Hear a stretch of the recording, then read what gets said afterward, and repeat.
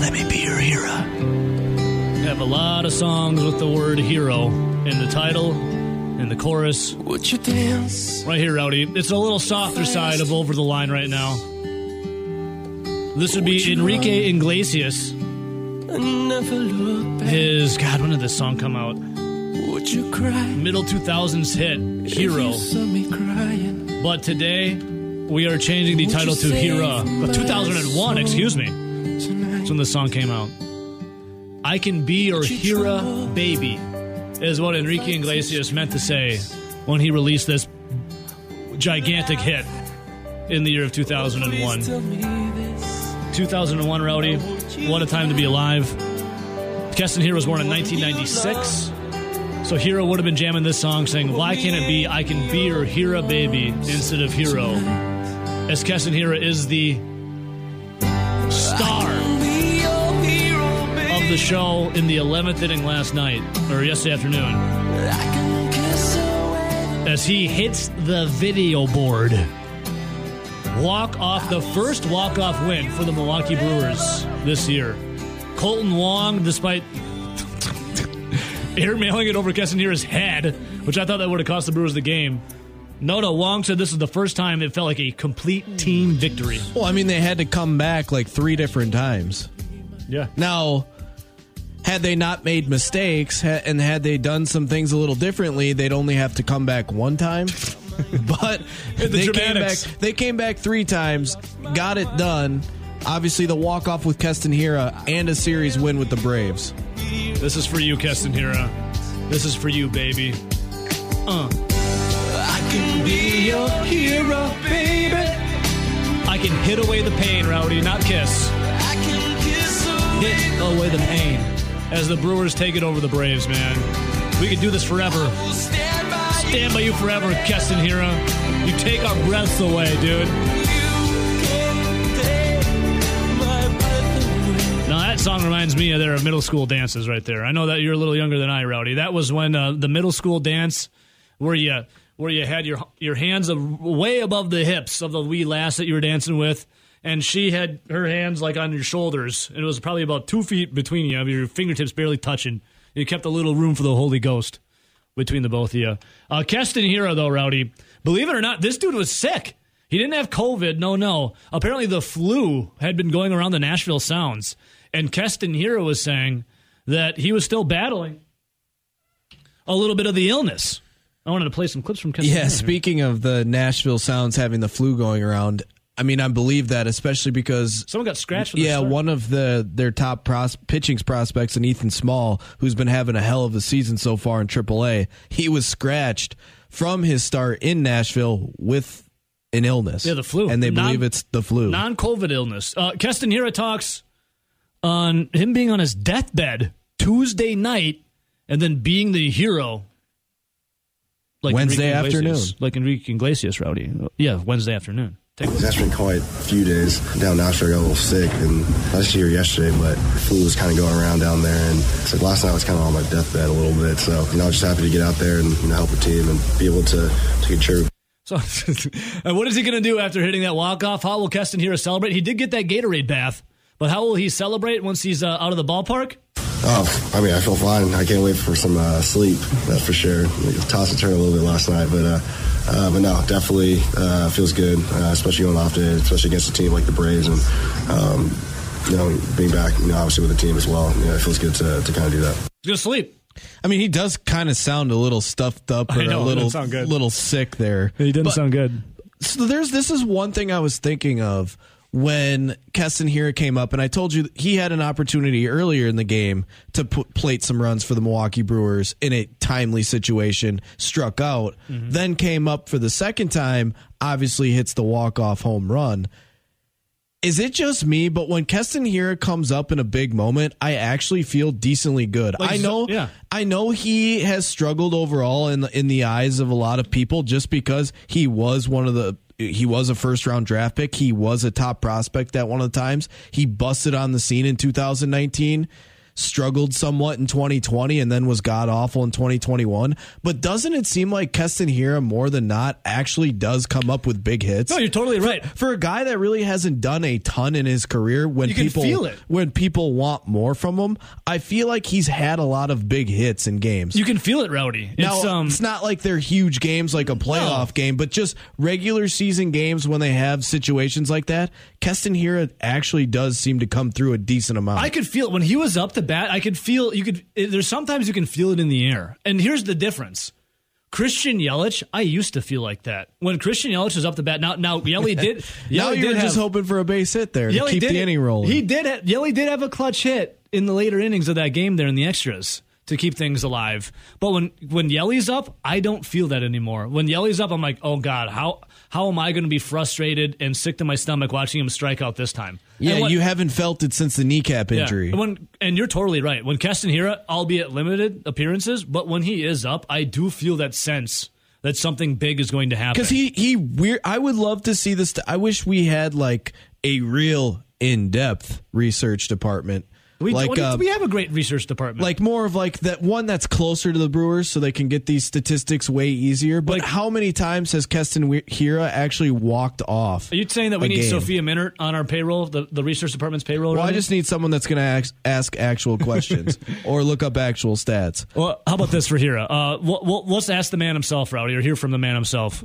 So Hiura was up the bat, and he said he was not looking to hit a home run. But he was, as the game progressed, feeling more comfortable at the plate. As the game went on, at bats got better, and I think there was some opportunities where I kind of missed out on. So I just wanted to get the runner over, get Peterson over to third base, and find a way to extend the game.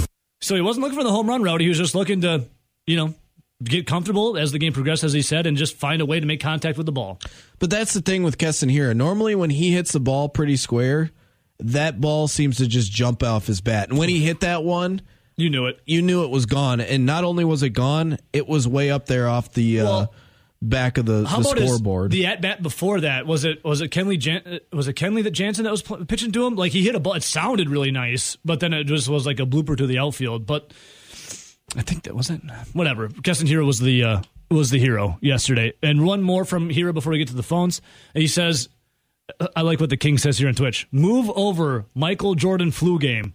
It is now the Keston Hiura flu game being the best. Here is Keston on the flu getting them. Yeah, I was feeling great. I mean, you can kind of, I guess, hear the voice a little bit, but no, the flu got me. Negative on the COVID, but flu got me. I like how he's got to negative on the COVID. Let's not freak out. I had the flu. Let's go to the. I thought the flu was eradicated for a bit. No, it's rearing its ugly head again. Let's go to the phones. Good morning. Who's this? Howdy-ho. Corey. Corey and Marshall. What's up, my brother? What's going on? Well, I got to put my hand up. I was in the same mode as Ben Kinney yesterday, so I was... no, you were a Keston Hiura doubter? You're a doubter? I was on the train to negative town, so I got to say a call on that. I was like, thinking to myself, this guy is a bleeping 4A player. I see the same ish every time he comes back up. Because they were talking on the radio, like, he was ripping the cover off the ball down in Nashville. He was like... 3 homers and like a gazillion runs batted in. Killing blah, blah, blah. I'm like, Corey. I'm like, Corey. Yeah, I've heard the same song and dance before. It's my cynical. You can't fall into the negative cycle. Hope springs eternal, my friend. It's tough though when it comes to the Brewers. I'm going to be honest. Actually, that's a good point. And Keston here is not a guy that you can give up on just yet, especially with the rule change with the NL having a DH. Because that's his best. That's his best position. So you guys brought up a good point before. My concern is that they keep rotating guys in and out because I don't know why CC, the legend of Milwaukee, wants to always tinker with his lineup instead of just like saying, okay, this lineup works. Let's just stay with this lineup. He's always got to bleep around with it and see what else I can do to make it look like I'm doing something here as a manager instead of just was here letting it do it. Tuesday after the Nashville game, or was it before the game on Tuesday? Well, the thing like with Keston here is even when people want to throw dirt on him, I mean, Keston here is still 25 years old. Corey, check this out. That's true. Like he's at every single level he's ever played at, he's always been very young for that level. Like in theory, you're not even super worried about Keston Hiura unless it's like 2-3 years from now, and you're like, okay, now he's starting to get old. But he's what I was just gonna that say. young. Hey, Corey, and check So this it's like out. a- He was the player of the Yeah. week last week for the Nashville Sounds. He hit 467, 9 RBIs, 7 of 15, 3 runs, 3 home runs, and 2 walks. Maybe that influenza gave him like superhuman powers or something down there. It was like Hey, influenza. you've seen the movie something Spider-Man like that. with Toby. Yeah. Yeah. So he gets bit by the spider, and what happens to him? He gets really sick for the beginning of the movie, does. and then he wakes up the next day, and all of a sudden he's superhuman. That you get could spider be webs out of Keston. his Maybe hands Keston and here got stuff. bit by a spider. Well, I feel like everyone is like, oh, Keston Hiura, it feels like he's been here forever. And, outside of that one season, he hasn't done anything. It's like he was 22 when he surfaced in 2019. Well, I think they really. This is just my opinion. They really effed him over by. I don't know if I can say that or not, but like when they brought Travis Shaw back up because Oh, totally. they felt bad about having Shaw. I'm like, this dude right here is like ripping the cover off the ball. Why are you sending him back down to AAA? Why are you putting this dude that, like, I don't remember at the time, like, Well, here, Shaw Corey, hadn't done much. And I'm Listen like, to this. why? What are you doing here? listen to this. You know? Nelson Yeah. over here, Rowdy over here, single-handedly brought Keston back to the majors. We went Yeah. to a Brewer game. We went to the Brewer game that day, and I brought a sign putting Stearns on notice. And I had a lot of people with dirty looks on me and basically saying, call Keston Hiura back up. They did it later that Yeah, night. he said Stearns I on like it. notice. Stearns on notice on the signs. Bring Keston Hiura back. And what happened on the bus ride home, Rowdy? Keston Hiura was called back up. And another Because thing, David Stearns was watching the signs. with Hiura and his progression, this is a guy that played less than 2 years of minor league baseball before he reached major leagues. Just because he just excelled through because in the minor leagues you don't start getting like you don't have to play a position until you start getting closer to the big leagues. Right. So they were just DHing him because he still had the sore elbow. And he was crushing the baseball at the low A level, at the high A level, then jumped to double A, crushed it. And then all of a sudden makes that jump to major leagues. And it was literally like a 2-year progression from being drafted to, hey, he's balling in 2019. Was there going to be room for regression? Of course. Now, did they find like some holes in his swing where if you go up and in on him, he struggles a little bit? And then if you throw down and away with like some junk, he'll wave at it from time to time? Yes. Can he clean that up? Yeah. Will there always be holes? Probably. But, I mean, when he gets hot as anyone. I'd say any batter, though, would you figure has holes in their swing unless they're like Mickey Mantle or something like that. Like, everybody's got a hole in their swing, especially nowadays. Ted Williams. Because these guys are just looking to launch it over the wall most of the time. Yeah. You know what I mean? Yeah. And I had the same feeling yesterday, even when I'll let you guys get going.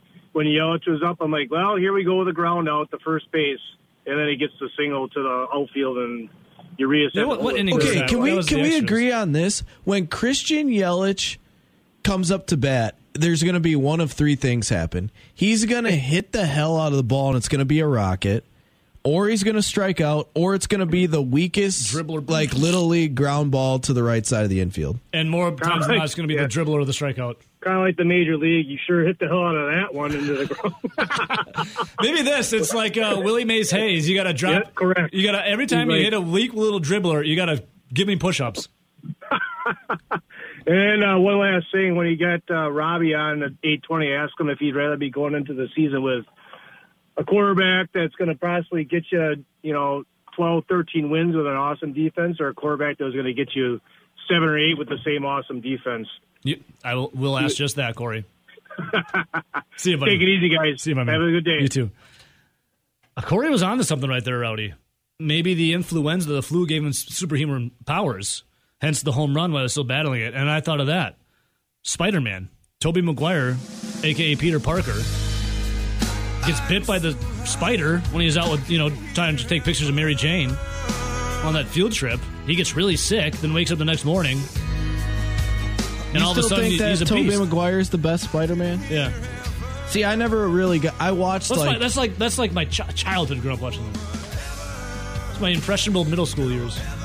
I'm trying to think. Was it Andrew Garfield? he Was this? I couldn't even get into those movies. The what's the Holland? Is it I only watched the first Tom one. Holland? Yeah.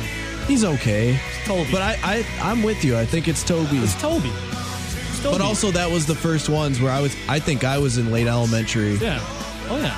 I love them. And by the way, we're talking about this all comes together right here, my friends. This song right here, by the lead singer of Nickelback, Chad Kroeger. It's called Hero with Josie Scott. Guess what soundtrack this song is on? Spider-Man. Correct. The Amazing Spider-Man. No, the first one of Tobey Maguire. This is on the Spider-Man soundtrack. And also Keston Hiura, the hero of the game yesterday. It all comes together, Rowdy. I put together a little something for our return of Keston Hiura. Now, Hiura, we always like to play off his name. Hero, as he was the hero yesterday afternoon for the Milwaukee Brewers. In fact, I'm just going to play what I made this morning. It came to me. I was driving into work, and I was like, I got to get the radio call, and I got to find a song for our guy, Keston Hiura, that has the word hero in it. So, friends, the Brewers win the series over the Atlanta Braves with a 7-6 dramatic 11th inning victory with Keston Hiura going Yabo, hitting the scoreboard. Take a listen. Chavez with the advantage in the count, a ball and 2 strikes. We're in the 11th, 6-5 Atlanta. 1-2 pitch. Swinging a fly ball. Deep center field. Duvall is back. Hiura has won it with a 2-run home run off the base of the video board at straightaway center. His 3rd home run with the Brewers. Welcome back to the show, Keston Hiura. 7-6. The final score in 11 innings here this afternoon in Milwaukee. Boy, oh boy, did that sound good off the bat. 2 strikes on him, a Gatorade bath, and that's got to feel good. You need a hero, Rowdy. A hero. Keston Hiura. Unbelievable. Feels good. Feels weird today, doesn't it? Not with the Keston Hiura news, but the fact that they have a day off. Yeah, I'm jonesing for more Brewers baseball now.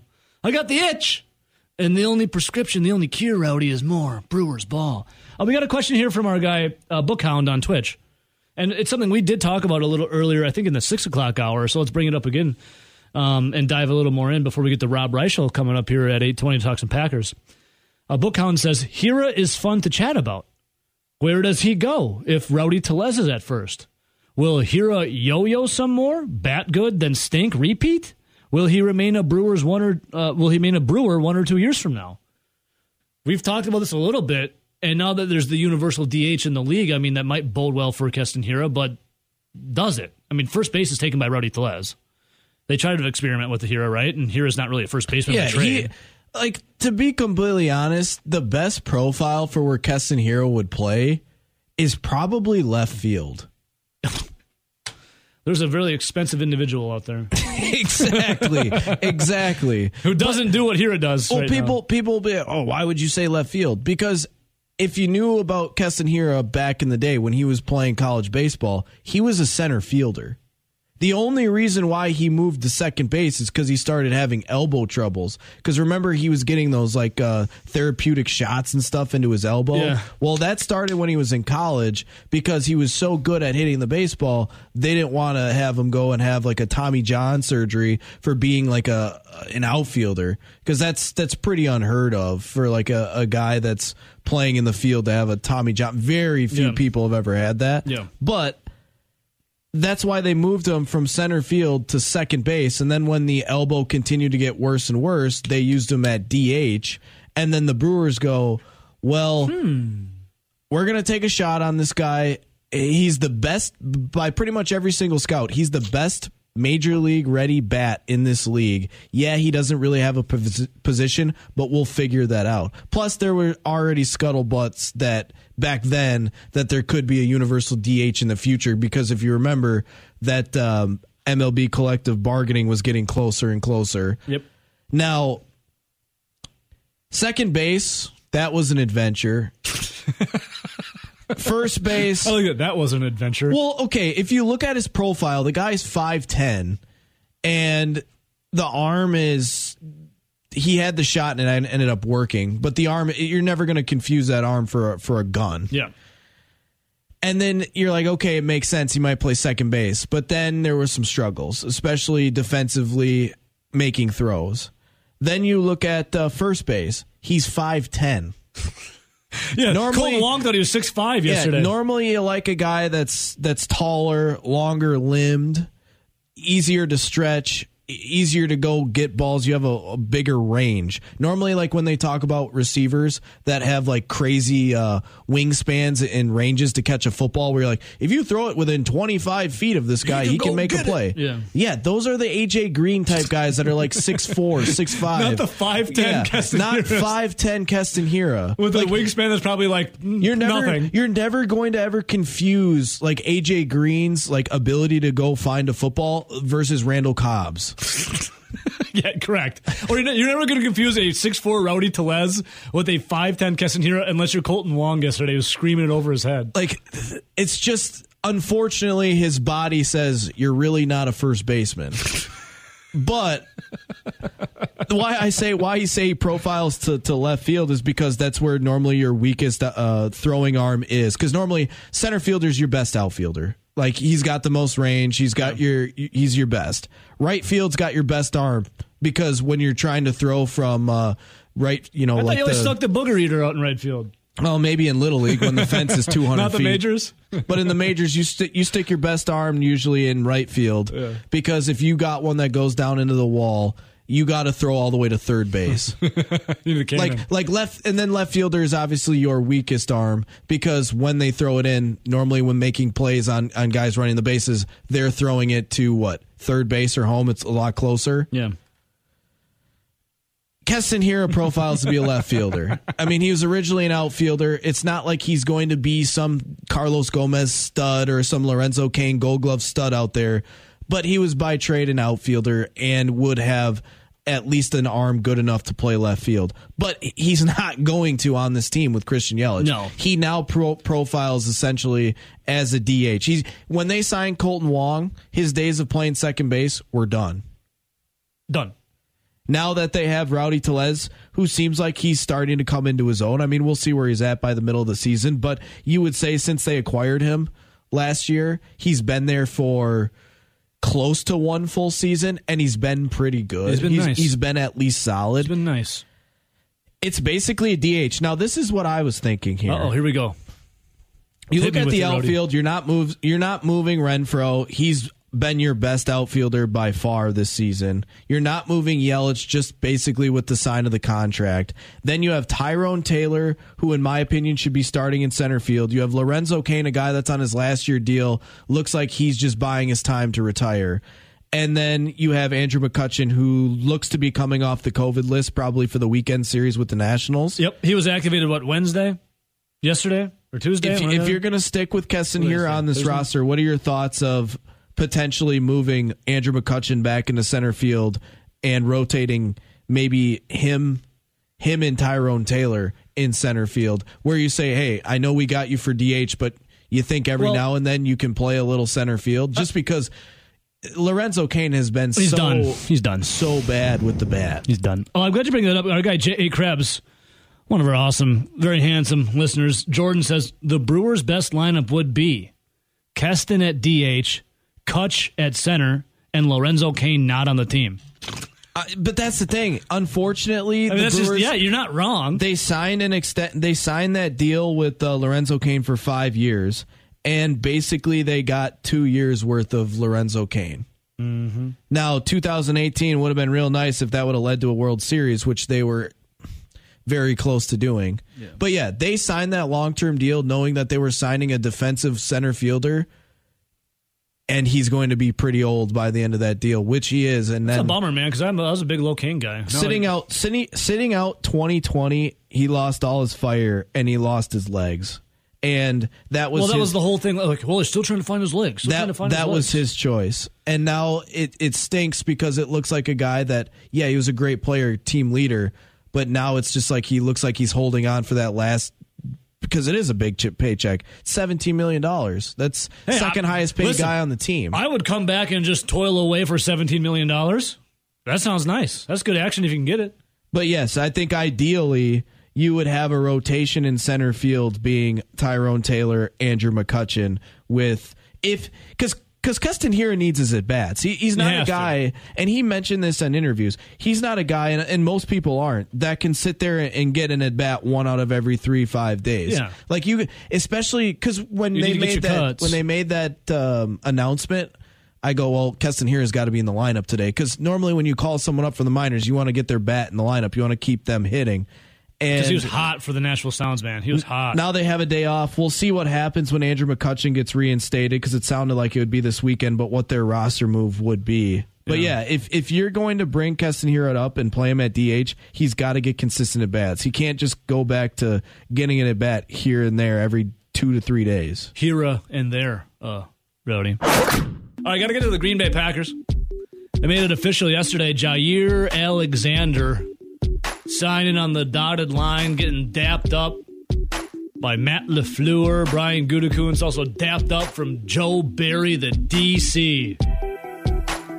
Rowdy, this Packers defense is going to be too legit to quit. My God. I was diving in a little bit about the Green Bay Packers and that defense and how Brian Gutekunst has been shoring that thing up. A lot of people pretty upset at first when they didn't take a wide receiver in the first round. Well, the Packers had found a lot of value, right, later on in the draft when it comes to wide receivers. What did you, remind me again, what did you think of their first 2 draft picks in the first round for the Green and Gold? I like both of them. One, I didn't think Devontae Wyatt. Now, he was the second pick of the first round. I didn't think he'd even be there, maybe even by their first pick. So I think there was tremendous value in that pick, especially if he can come in and play to the level that most scouts think he can play at. And then Quay Walker, that's another guy where, it doesn't hurt to have another big, fast linebacker right there with Devondre Campbell. I mean, when you think about it, when you have Devondre Campbell being your one, if he can duplicate what he did last season, you have Quay Walker come in and learn from Devondre Campbell and just be the athlete that he is and be another solid linebacker. You now have Chris Barnes being your third inside linebacker. Yeah. I mean, Chris Barnes, now, is Chris Barnes a great player? No, he's never going to be confused for an all-pro. But Chris, a nice body there. Chris Barnes is like a serviceable player if you have to throw him out there. He's all of a sudden now your 3. Yeah. So look at this Packers defense, man. Well, there's people tweeting, and it's not just Packer fans. There are people in the national media hyping up this defense, talking about how they think not only could this be a top 5, top 10, but maybe even the best defense in the league. Yeah, and think about that for a second. The best defense in the league. When have the Packers ever had that paired with an Aaron Rodgers? Crazy. It's always been that offense being the best in the league, and the defense would just get absolutely annihilated in the playoffs. Well, yeah, and even the year that they won the Super Bowl, it was like that defense was a ball-hawking defense. It wasn't necessarily like a shut you down. Yeah, it wasn't like a shut you down, you're scoring 10 points today type of defense. Yep. It was a defense that barely got into the top 10, and mostly just because of how opportunistic they were. Yeah, we'll get more into this defense coming up here. Brian Gutekunst did say about the official signing of Jair yesterday. Quote, "We're very excited to be able to come to an agreement that keeps Jair in Green Bay. He has consistently performed at a high level during his time in the Packers, or with the Packers, and we look forward to his continued growth as both a player and a leader for this team." So last year, Rowdy, obviously the shoulder injury from Jair Alexander keeping him out. They never put him on the IR, though, remember? It was always, hey, we're going to keep him active in the hopes that he comes back. And he did come back for the playoff game, but he did not look 100%. Like, there were times in that game where San Francisco was running the football, and they ran it right at Jair Alexander, and he came up to make the tackle and totally turned away from that injured shoulder. And a couple times, it actually cost him a tackle, and it actually hurt the Packers. Now, the defense was not a problem in that game. I mean, the Niners, I hate to bring up bad memories, but they won 13-10, and a touchdown, 7 of those points, was because of the special teams, not the defense. I mean, it didn't cost him the game, obviously. But you could tell by Jair. He didn't want to tackle anyone, and normally Jair Alexander is a fiery corner that's going to help in run support. He was doing everything he could to shield that shoulder. Yeah, definitely. So the Packers will get and dive more into their defense, because by God, this defense is going to be absolutely wild. Let's go to the phones quick. Wisco Chad, is that you? Who is this? Good morning, gentlemen. What's up, my brother? How we living? We are living great. That's a great additional signing to save some space to bring in a wide receiver. Oh, Well, the wide receiver. Do you have one on like a one you want? There's a couple floating out there still. I have a feeling that they're going to go into the season and wait for something. Like you wouldn't want like a Julio or an Odell or a. Well, I don't know if they could afford a Jarvis Landry, or insert name here. Anyone like that? I thought Landry signed. Oh, did he? So Yeah, so cross him off the list then. This one's dead. Oh yeah, there it is. 11. Yeah, the Saints. Cross them off the list then. So I don't know. So I know two things by this, right? So you have to have a physical to sign a new contract. That shoulder's good. Yep. So that's a good thing. He didn't have to have surgery, and that shoulder's good. And I saw him shaking the hand of LaFleur and Joe Barry with that arm, so I think he'll be fine.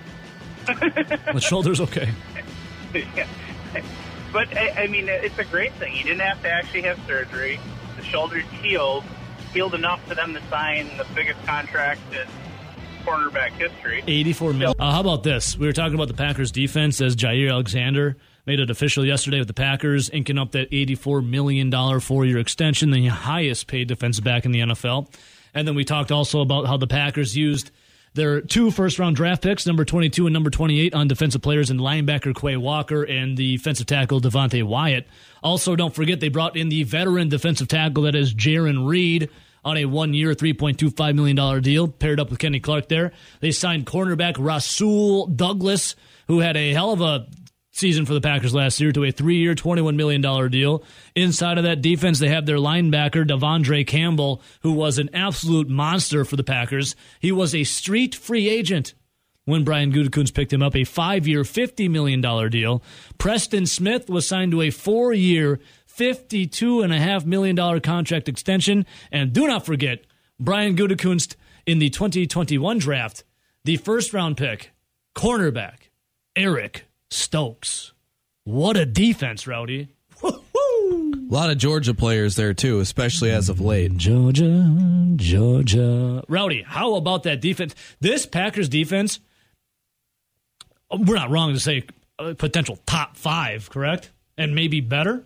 Well, I mean, with how they were playing at the end of the year, I mean, recency bias, they shut down San Francisco and allowed them to hardly score any points in a big playoff game. Unfortunately, the offense and the special teams really couldn't get going, right? Yeah. Now, I feel like I personally think we're getting a little...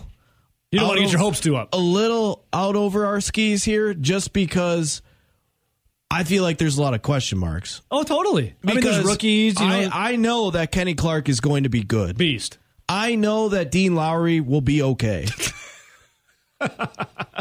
Okay, what about, all right, a couple names I just brought up. Devondre Campbell was a street free agent. That's where I was going. If you look at the defensive line, I know Kenny Clark will be good. I know Dean Lowry will be okay. I know that Reed should be okay. Reader. But then I look at Wyatt, and on paper, he should be pretty good. Yeah. But we've never seen him play an NFL snap. He's a rook. Have no idea. Tredaryl Slayton should be a solid depth. A player that showed flashes that hopefully you hope can build. Then you look at the outside linebackers. I would imagine that Gary continues to get better, and I would imagine that Preston Smith can be at least relatively close to what he was since he's in the prime of his career. By the way, Preston Smith tweeting out yesterday, defense wins what? Championships. Bingo. Now, they did lose Zadarius Smith, so they lost a little bit of depth, but they still have Jonathan Garvin. He's a guy that showed flashes at times, was a good special teamer. Randy Ramsey was a guy that he played a little bit and kind of like Garvin showed flashes here and there. Then he was hurt, missed most of the season. But then remember they drafted, Enagbari? Yeah, something like that. I always struggle with his name. The kid out of South Carolina that on paper looks like a steal because he was a draft grade of 2nd or 3rd round. They got him in the 5th round. Now, again, we haven't seen him play a snap. If he can come in and be at least like a solid number 3, and you still have Garvin and Ramsey that can show flashes here and there, like that's solid. But then you look at inside linebacker.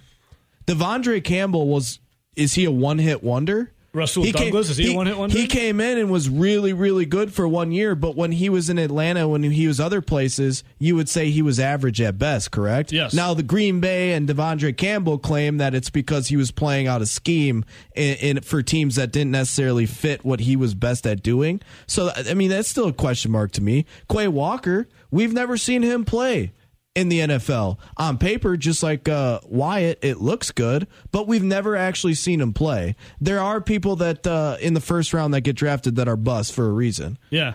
Now, I'm not saying they're going to be busts, but I'm saying I can't say that, oh my God, he's so great. We literally never saw him play. Safety position, we know Amos is going to be good. We know Savage will be serviceable.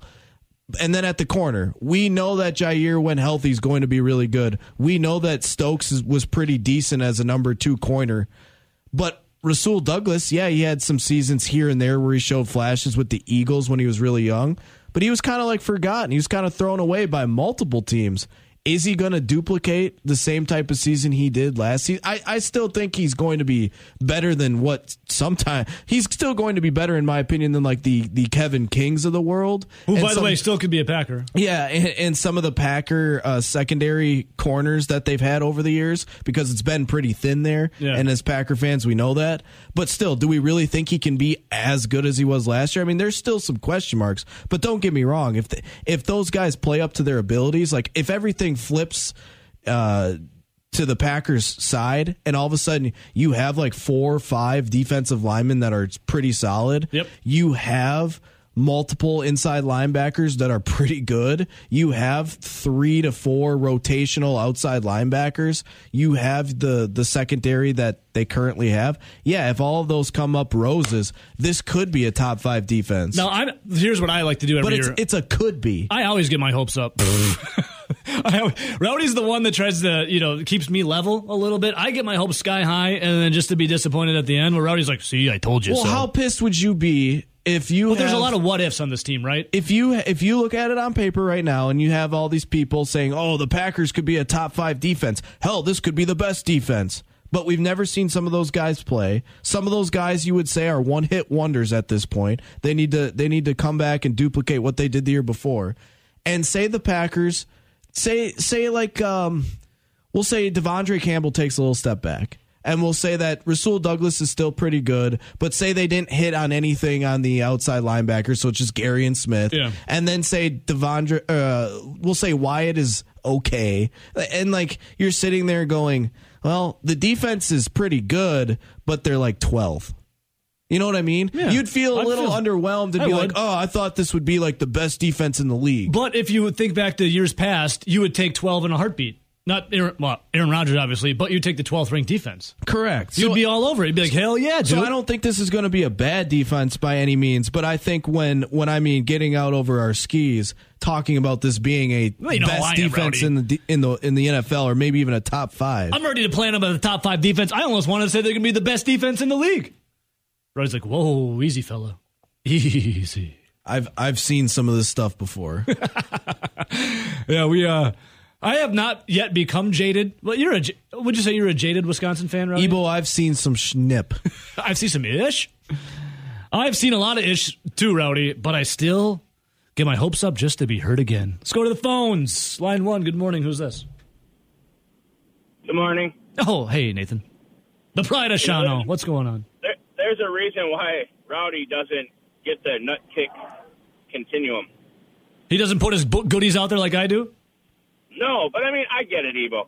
I get why you got to have your high hopes up. I mean, when you walk and you're standing at the altar and your old lady comes down and looks like yours, you feel like everybody should win the Super Bowl every day. All right, I get it. I hit the lottery, yes. Yeah, actually, you know what? I kind of take offense to that. I think she hit the lottery. I am the prized possession.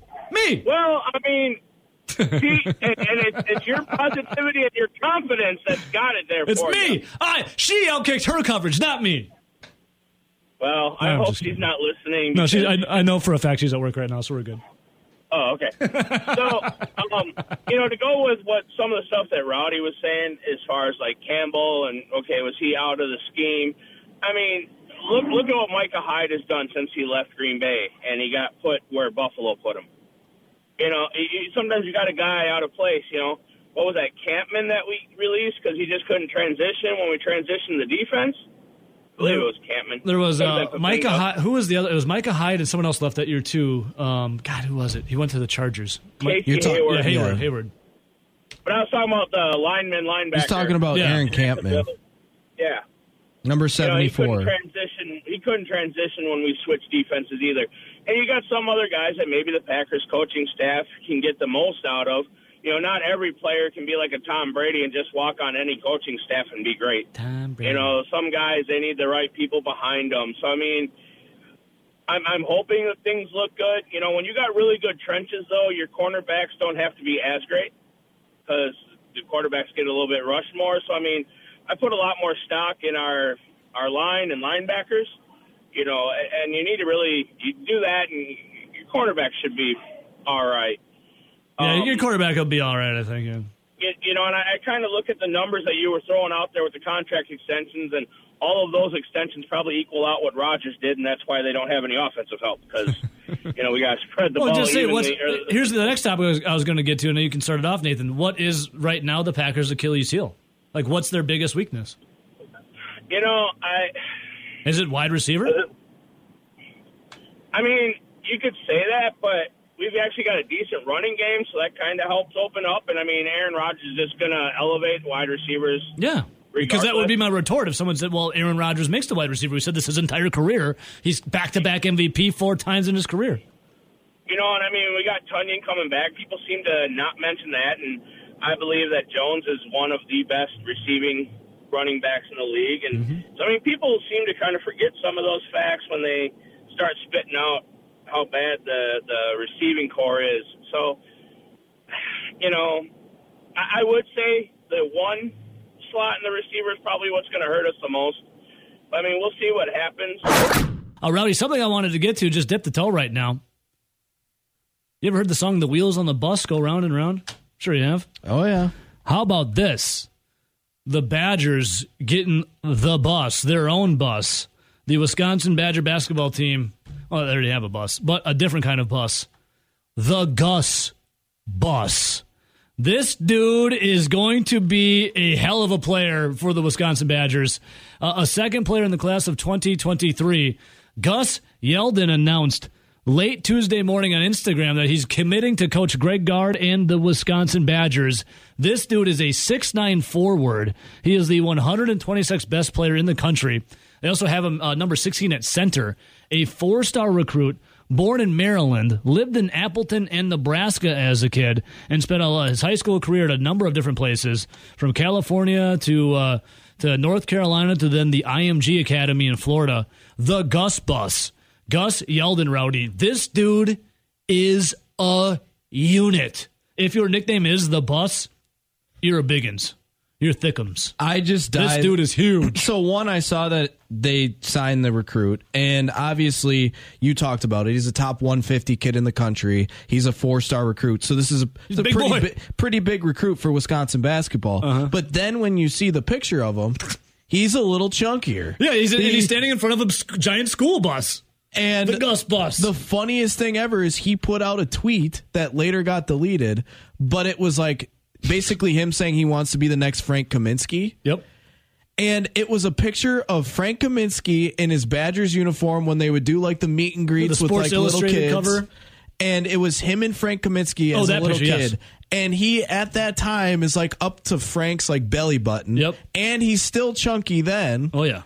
But then the next picture is Frank's Sports Illustrated cover where he's in front of the tank. Mm-hmm. And then it's him. Then it's this kid, this Gus Yeldon, in front of a school bus calling himself Gus the Bus. I actually chuckled out loud. So you got Frank the Tank, and now you have Gus the Bus.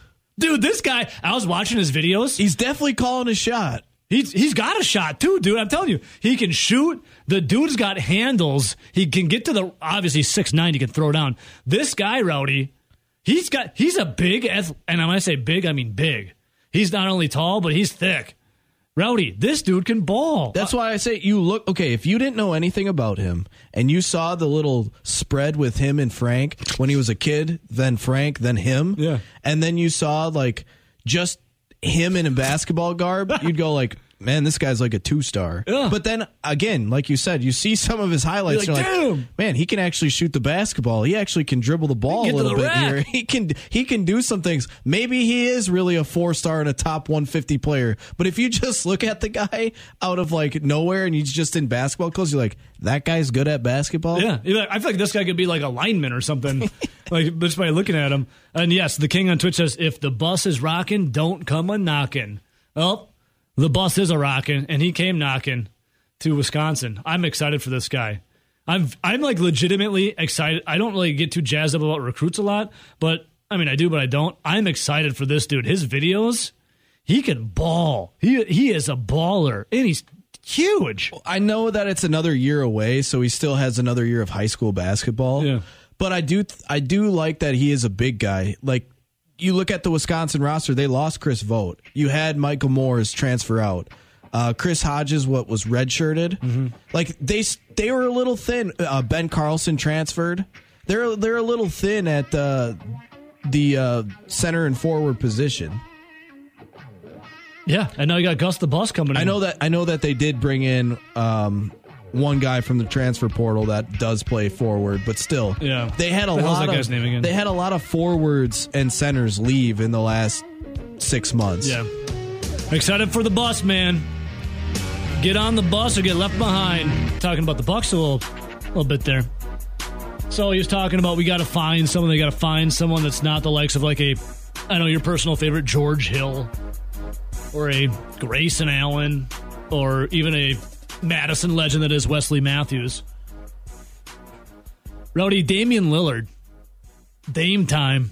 Dame Lillard was asked on Twitter, some random fan a couple days ago asked him, if you ever want to pick a player that would help you get into the playoffs and the finals, a championship run, who would it be? Only in present time. Damian Lillard picked one Greek freak, Giannis Antetokounmpo. Could you see Dame time come to Milwaukee? Yeah, and then there was a lot of people stirred up on Twitter and the internet talking about how, Damian Lillard wants to come to the Bucks. Damian Lillard's going to sign with the Bucks. Here's the deal. Here's the deal.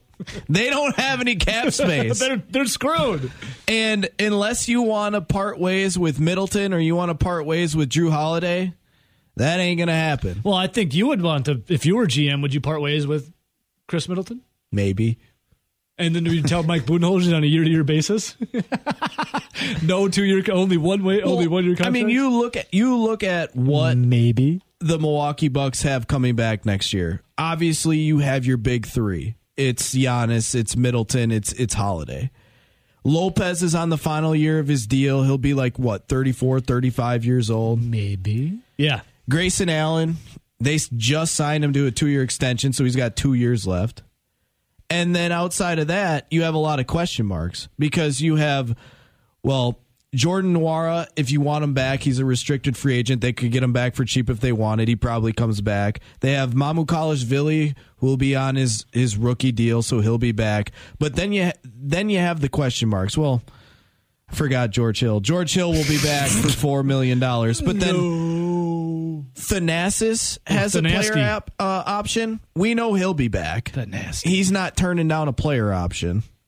But the really big question marks are, does Pat Connaughton pick up his player option, and does Bobby Portis pick up his player option? Bobby. Well, they love Bobby Portis. Because Pat Connaughton's only going to be making on that option $5.7 million. You would imagine with how he's played the last couple of years, he could get a bigger deal than that out on the open market. Same thing with Bobby Portis. He's making a little over $4.5 million with that option. You got to imagine he would command a lot more money than that on the open market. But you are losing guys like the Wesley Matthews of the world, who did come in and shoot the ball relatively well outside of the Celtics series for you. Javon Carter is also a free agent. So there still is some pieces that they have to put together, but you have your big three under contract for at least 2 more years. The only way Damian Lillard is going to be shipped into Milwaukee is if Chris Middleton is shipped out. And Giannis loves Chris Middleton. Like they're like, buddy, they're big. Giannis bucks. also loved Jason Kidd. And Giannis did cry. And look at Kidd now. He's in the Western Conference Finals. Bucks are at home. Middleton though gets him in the Eastern Conference Finals. So I guess there's that. Yep, he did love some J. Kidd. So I don't think Dame time's What do you coming. think the odds are that Damian Lillard will be a Milwaukee Buck? Well, I always think if there's a will, there's a way, but I don't think the will is much there from some of the brass. I And will Giannis. say this. If I gave Danny Davis a 2% shot at making the Green Bay Packers, I'll give Damian Lillard being a Buck 5%. Oh! Okay, I'll take it. That's better than 2%. Sorry, Danny Davis. But Dame? Okay, Dame time. Rob Reichel, when you hear the Led Zeppelin playing. Now, this is the lemon song. Robbie ain't no lemon, though. No. He is a little sour, though, but he is oh so sweet. Hey, Robbie! Good morning, boys. Forbes.com, Conley Media, Rob Reichel, no stranger to a hot take on the Green Bay Packers. What's up, Rob? I want to say the first line in that song is I should have quit you a long, long time ago, which is exactly the opposite of how we operate this show, right? You and I, we're going to be together for a long time. There's no quitting here. Now, Rob, don't take us the wrong way, but this comes from the movie Brokeback Mountain, but there's a line that goes, I can't quit you. And, Rob, I can't quit you, buddy. Just don't... Well, probably a bad believe movie me, reference. I feel Probably the a same. bad I movie feel- reference. But I feel the same way. That's it's man love. That's one where he might want to left the title out and said, there's a movie where. Yeah, there you go. Right. Well, Rob, listen, I never lie. If anything, I'm not a liar, Rob. I didn't want to lie what movie I was calling, okay? All right, here we go. Let's just try this again. Rob Reichel joining us right now. Rob, there's a movie quote. I can't quit you. Hey, Robbie. All right, so speaking of not quit, yeah, what a way to start this segment. Speaking of can't quitting, Jair Alexander ain't quitting on getting that money, baby. The highest paid defensive back in the NFL with that extension for Jair. What does this mean for this Packers defense? And Robbie, how good is this Packers defense going to be coming up? Well, we've talked about it since the draft, right? I mean, when they invested the first, 2 picks of the draft, their 2 first-rounders on that side of the ball, and we knew Alexander would be back. It wasn't a matter of him not playing this year, but this is obviously good news for Green Bay that it locks them up, I think, through 2026 is, again, Evo, this is going to be the tricky part of the 2022 season. Their best players are on the defensive side of the ball. Their best players on offense, aside from the quarterback, are the 2 running backs and, 3 or 4 of those offensive linemen. So can the head coach and his entire staff and Tom Clemens, who's, probably now in charge largely of, keeping Aaron Rodgers in line, can they all convince the quarterback that the best way to win football games is with a top 5 defense, a top 5 running game, and maybe the number 20 ranked passing game or whatever it's going to be in the league? Because that depth chart, we know it well, guys, is pretty thin. It's extremely thin at wide receiver. And I know this Alexander deal, Evo, is going to give them a little bit of flexibility and room to go out and add a player if they want to. But, my God, right now, when you examine what's out there on May 19th, especially after Jarvis Landry, left the group of street free agents here in the past week, Evo, that group is remarkably thin. So, specifically to Alexander, it's great news for Green Bay. You lock up one of the elite corners for the next 4 or 5 years. You get some salary cap flexibility and some room this year. The numbers, when you look down the line, guys, it's big money and it's big salary cap hits that he's going to take. $20 million next year, then 22, then 24, then 26. That number gets really high and Evo, it should be a concern. I think fans don't look at this and they don't care. Everyone's in the win now mentality, but they've got 5 players next year, Evo, that they've committed $125 million to against the salary cap. That'll wind up being about half the cap. It's Rodgers, it's Alexander, it's Aaron Jones, it's Kenny Clark, and it's Bakhtiari. I think Bakhtiari's almost 30, Evo, and Rodgers is in the 30s, and Jones and Alexander and Clark are in the lower 20s. But you add it up, Evo, it's $125 million to 5 guys that in all likelihood are going to be on the roster in 2023. And now you start talking about that's half your salary cap. But I know that's a year away. and I know fans don't care about that right now, but those numbers are going to be concerning, Evo, because there's not another team in the league that has committed that amount of money to their top 5 players for next season. It's hard to build a roster around that. In the short term, Evo, this Alexander deal is really good news. It took him down $6 million, in terms of his salary cap hit number in 2022. But long term, Evo, they're going to have some real work to do again against the cap. Yeah, Robbie, like you said, with all those players that are commanding over $20 million next year against the cap, the one little positive for Packer fans, it is projected that the salary cap will increase by close to $17 million. But again, they're going to have to do a lot of what they did this last offseason to get under the cap and to continue to have a competitive roster. Yeah, no doubt about it. I mean, there's obviously some things they can do, some restructuring, and we've seen that. I mean, they've got other guys in there that we didn't even mention, Nelly, like I think Preston Smith's 13 next year, and Adrian Amos is 8, and Rashawn Gary is 11. He'll get a new deal. Preston Smith could be gone. I mean, things like that. They'll adjust and tinker and toy, and they'll get down to the number they need to get down to. But right away, it does hinder you, and it puts your back against the wall when you've got 5 guys that are going to take up roughly half of the cap, which is a fair estimate at this point in time. I would guess it's going to be $260 in 2023, somewhere in that neighborhood, Nelly. I think it's $240-ish today, and it'll go up, like you said, about 20. And they've got $125 committed to 5 guys. And now, when the fans in March scream and yell and cry and complain that everybody else, like Jacksonville under the sun, is signing all these free agents, and Green Bay is sitting there quietly watching this all unfold. Well, you know why? It's because Aaron Rodgers is $32 million against the cap next year. Bakhtiari is $29. These other guys are all in the 20s, and there's just no money to go and spend. So it does make it tough for you, Evo and Nelly, to go and improve your football team that way. I think it's safe to say, Rob, that they're all in for the next 2 to 3 years, and they're going to continue to do this. And basically, as Packer fans, we should just get prepared for in 3 to 4 years when this all ends, that unless they find a top 12 quarterback, we're going to have a few years of some really lean Packer years. Real lean, Rob. Hey, Rob, I want to talk some positivity, though, really quick. So Rowdy tried to pull me back.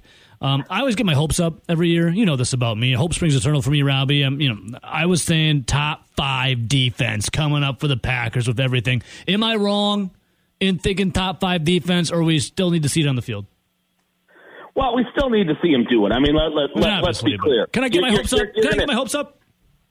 No, I think it's an extremely fair expectation. I mean, I think it was Devontae Wyatt after the draft, guys, said we should be the number 1 defense in the league, and again, I don't think that's entirely unrealistic. Yes. I don't see a better group of corners across the league than Green Bay has right now with Douglas and Alexander and Stokes. The safeties are extremely solid.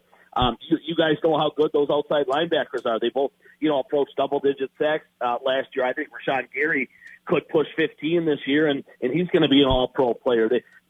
If Quay Walker picks things up inside guys quickly, they haven't had a pair of inside linebackers as good as Walker and Campbell in more than a decade. I mean, we're probably going to have to go back 20-plus years, guys. You don't have to find a group better than that. And year after year, we talk about how the weak links are up front, where Kenny Clark just doesn't have enough help. Well, Dean Lowry's coming off the best year of his career. Very quietly, guys, they added Jerron Reed in free agency, who's a guy who I really think is going to give them help, 30, 35 snaps a game. And then, they probably haven't had a rush end, in the 3 technique spot like Devontae Wyatt in the better part of a decade, too, guys, where now Kenny Clark's got his main guy and his helper up front. Guys, you think when it's 3rd and 11 and they can line up inside with Clark and Wyatt and then come off the edges with Gary and Smith and have that collection of defensive backs roaming around, guys, that they should be in the top 5 in terms of takeaways when this is all said and done. It's it's the greatest collection of talent, guys, they've had on the defensive side of the ball since they won the Super Bowl in 2010. So, Evo, I won't go dark cloud on you and talk about the wide receivers and how they have to overcome that. Well, Rob, that was my next question, actually. I said, what's the Packers' Achilles heel, and is it indeed just the wide receiver position? It is. I mean, when you break, I mean, and but it is. It clearly is. It clearly is. Well, it clearly is, and then. But doesn't Aaron Rodgers make the wide receiver? Obviously, Evo, too. You know, the second thing, we haven't talked about this nearly as much this offseason is the special teams have to get fixed. I mean, year after year after year after year, they continue to rank 32nd or in the 30s, or certainly in the bottom 4 of the league, which has really been the case, guys, since about 05, 06. It's just been a dreadful unit. I think Mike McCarthy's group, Evo in 07 was top 10, and that's the last time they've sniffed the top 10. They've had a couple times in the middle, but the overwhelming majority of the time they're in the bottom 3 or 4, and they were 32nd again last year. Did they get enough help in the draft? Can a change at special teams coordinator take them from 32nd to 18th? If that happens, Evo, then that's a hell of a hire, and it's a hell of a jump. They just need that group not to blow football games like we all saw, in the NFC divisional playoff game. But I would say without question, they have supreme talent on the defensive side of the ball at running back. They're above average on the offensive line. The quarterback's obviously a 2-time MVP, but that's a bottom 3 to 5 wide receiver group, Evo, and until proven otherwise, that's still the worst special teams unit in football. Yeah. Can Bisaccia help fix that? Can these picks in the draft adjust and help and clean that up? You would hope so as a Packer fan, but they've still got to go prove it. Those 2 areas right now on paper are what's holding this team back from catching the Rams, catching Tampa Bay, staying ahead of the Cowboys and the Cardinals, catching San Francisco, things like that. Rob Reischel joining us right now. Find us workforbes.com, Conley Media, and the great follow on Twitter at Rob Reischel. Hey, Robbie, so I've been seeing a couple things here on Adam Stenavich took to the podium, and we talked about it a little bit yesterday, the new Packers OC. What do you think when he says that he wants the offense to be, what was it, Rowdy? Speed and physicality. Is that possible with what we have going on here? Speed and physicality? Isn't that the NFL? Yeah, I would say that's the NFL as a whole, and Stenavich was really good at the podium on Tuesday. Yeah. He's a fun guy to listen to and talk, and he's obviously got big shoes to fill. Stepping up into that OC job right now. That's the other thing we haven't talked about a whole lot this offseason, Evo, is just all the changes on the coaching staff. There's a lot of pressure at a lot of spots. I mean, when you go back and you look at the initial coaching staff that Matt LaFleur put together and where some of these guys have ended up since then, he did a really nice job with some of those hires, and a lot of those guys did terrific work in their roles, Evo. But, I get it that's the kind of football Stenavich wants to play. There's no question they addressed the speed issue, I think, in the draft. They got some guys who can really fly. I mean, they got one of the fastest wide receivers in the draft in Watson. Both those first round guys on defense, both Wyatt and Walker guys ran as well as anybody did at their positional group. Now, specifically the offensive side of the ball, back to Stenavich, is there enough speed on there to stretch the field? Watson's going to be the guy they'll ask to clearly stretch the field. I don't think a lot of those other guys necessarily, Evo, are blazers that are going to play. Sammy Watkins certainly doesn't run like he did when he first came into the league. We'll see how many snaps a guy like Romeo Doubs gets, and is he the 4 or anything like that? Cobb doesn't run well at this point in his career. Obviously, we don't know enough about Tunyon coming off that knee. If it's not him at that position, Evo, the speed at that spot isn't very good with DeGuara and Mercedes Lewis, who's 38, I think, today. I mean,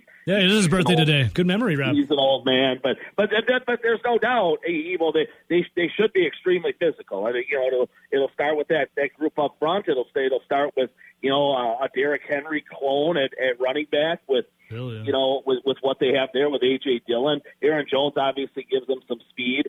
But, Evo, at the end of the day, they're going to have to win football games in a far different manner than they're just used to accustomed. They're going to, and we're used to seeing. They're going to have to win with defense and maybe win some 20-17 games instead of winning games, 35-28 and things like that, because the defense and the running game are clearly the strength of this offense.